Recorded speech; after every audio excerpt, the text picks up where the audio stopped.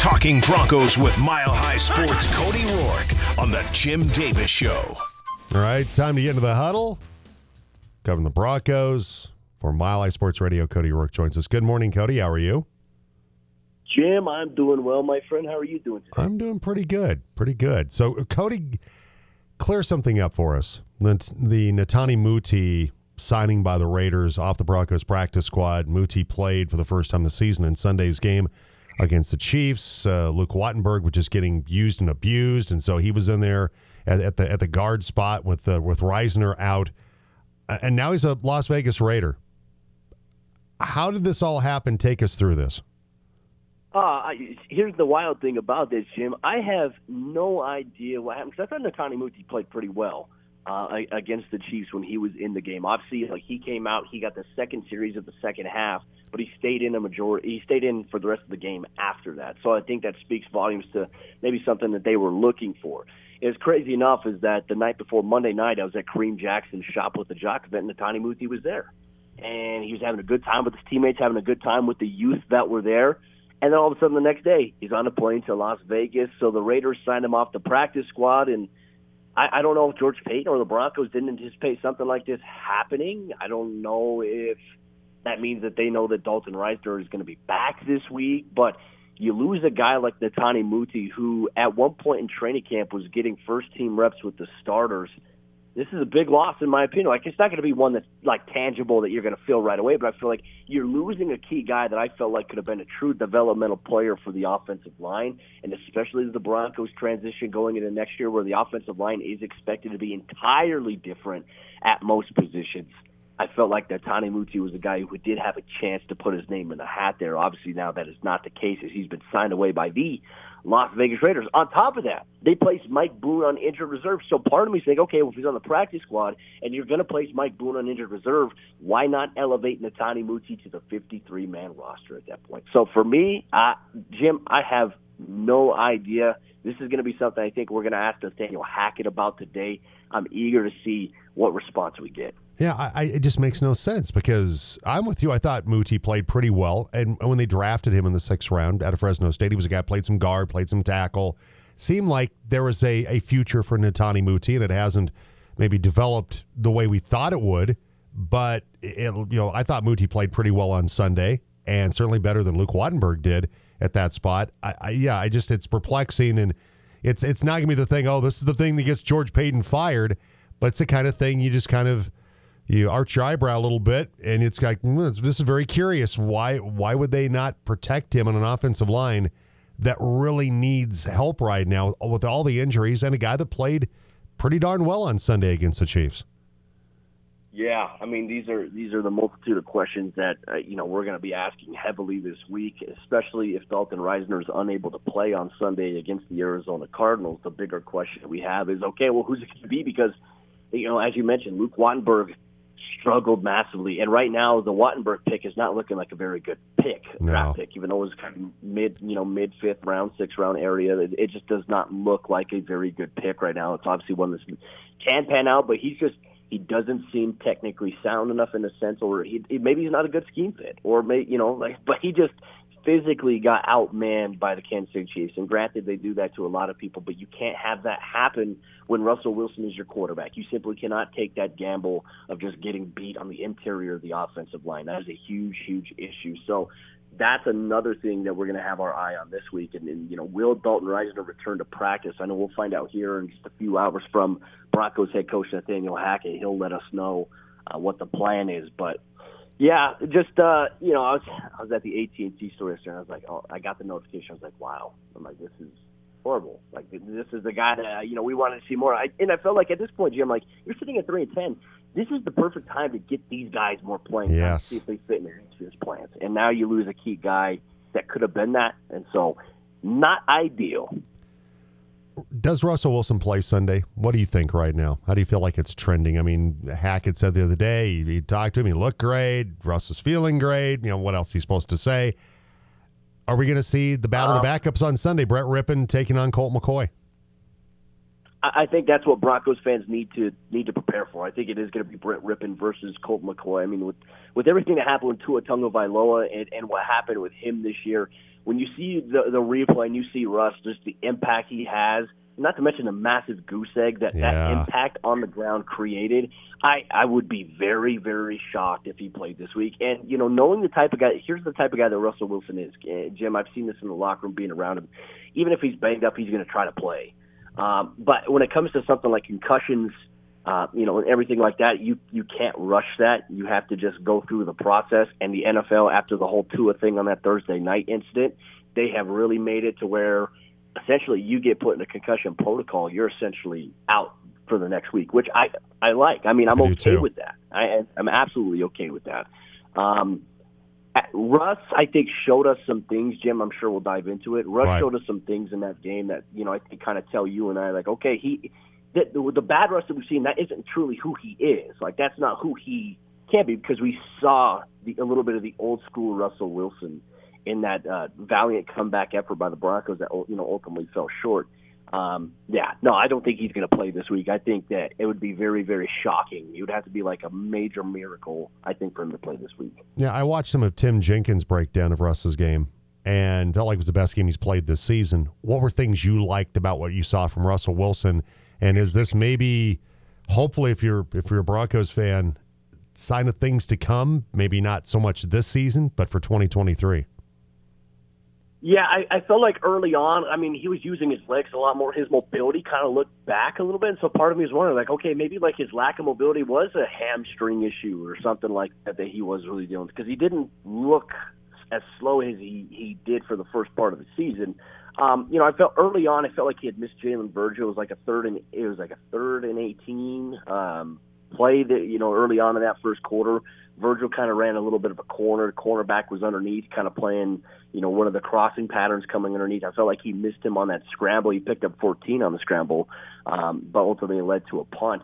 But after that interception, the pick six by Willie Gay, unfortunately, 2 years in a row, Willie Gay has had a defensive touchdown against the Broncos in Denver. I mean, it sucks. It's terrible. But after that pick six, and after Josie Jewell's first interception, Russ just got into this different mode. And you know what started it?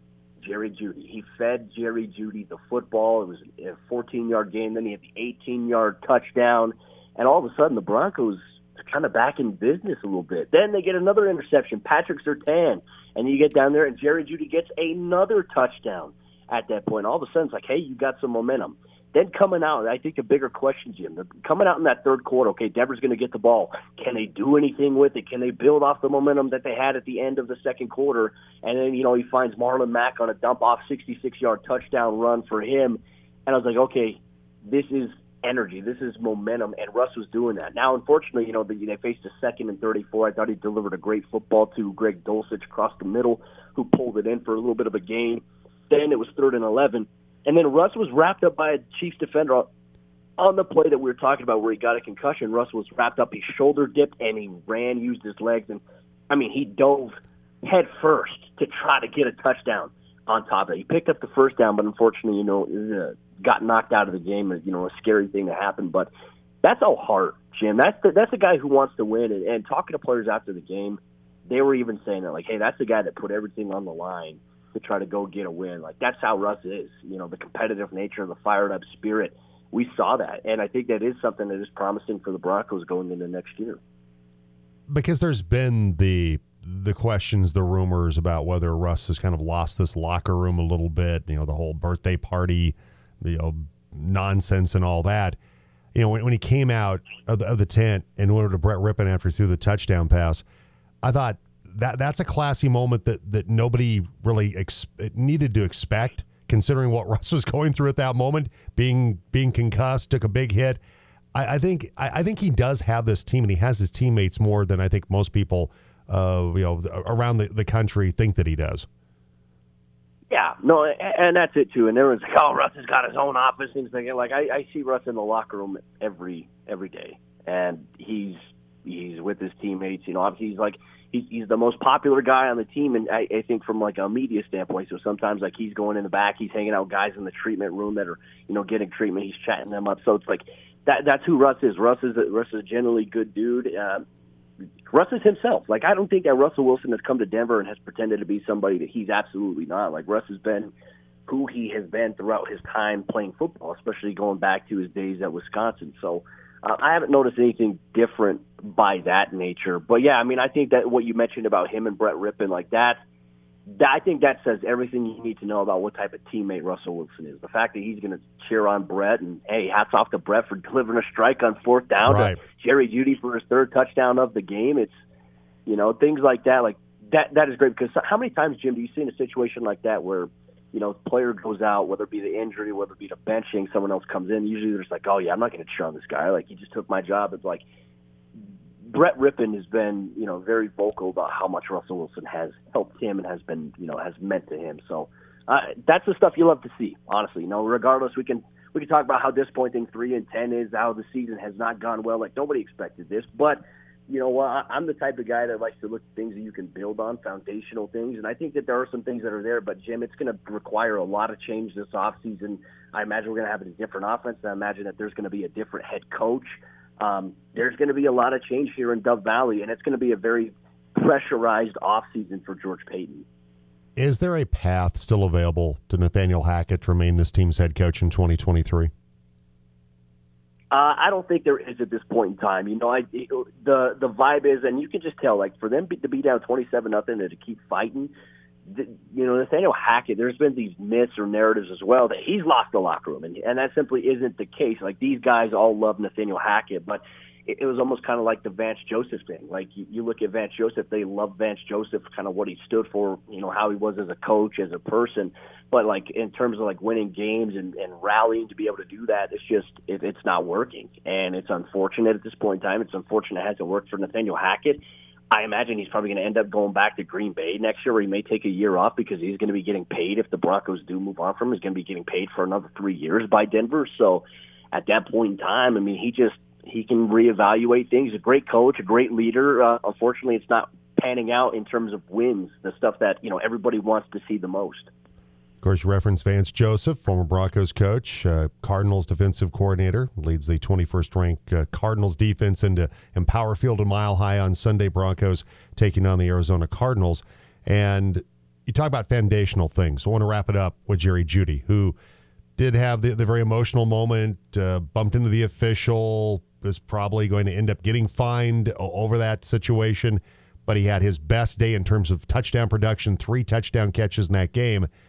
Kind of like with Russ, are we seeing some things foundationally, some things, Cody, we can be encouraged about in regard to Jerry Jeudy moving forward? Yeah, and I want anybody to listen to kind of like just to focus on this for a minute. Like, the advanced analytics when Jerry Jeudy is targeted by any quarterback, Jim, on Denver is unbelievable. He's got quarterbacks have a pass rating of 118 when targeting Jerry Jeudy, Jim. And it goes to my frustration about earlier this year where Denver simply wasn't even looking to feature Jerry in the offense as much as they should. Like, Courtland Sutton has the most targets on the team. He's been force-fed. And quarterbacks' passer ratings when targeting Courtland Sutton is 72, Jim. Like, that's a drastic difference. Jerry Jeudy, I feel like, is probably the most special player on the offensive side of the ball from a talent standpoint, what he's able to do. He can play the X, he can play the slot, he can play the Z position. I think that even if Courtland Sutton comes back from his hamstring, you still need to do that with Jerry because he is the most productive guy that you have. And he's already at a career high. Like, he's got 6 touchdowns on the year, Jim, which doesn't seem like for us thinking about the season, like, oh, he's got 6 touchdowns. That's crazy. Obviously, 3 came in this past Sunday's game. But Jerry Jeudy is the most productive player on this team. And everyone's like, oh, he struggles with drops. We as a society, and I think Broncos fans have to get rid of this narrative about Jerry Jeudy because this is a narrative that really has applied to his rookie season, and in particular, one of the final games of his rookie season where he had 5 drops in 1 game. Yes, it was a bad game, but the drops have really not been an issue for Jerry. Jerry doesn't even lead the team in drops this year. It's Courtland Sutton, who has 8 drops on the year.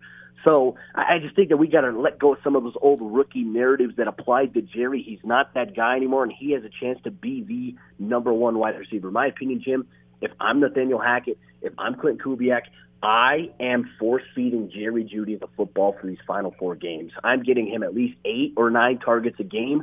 I don't care how it goes. That's what I'm doing because he's the top dog inside that wide receiver room.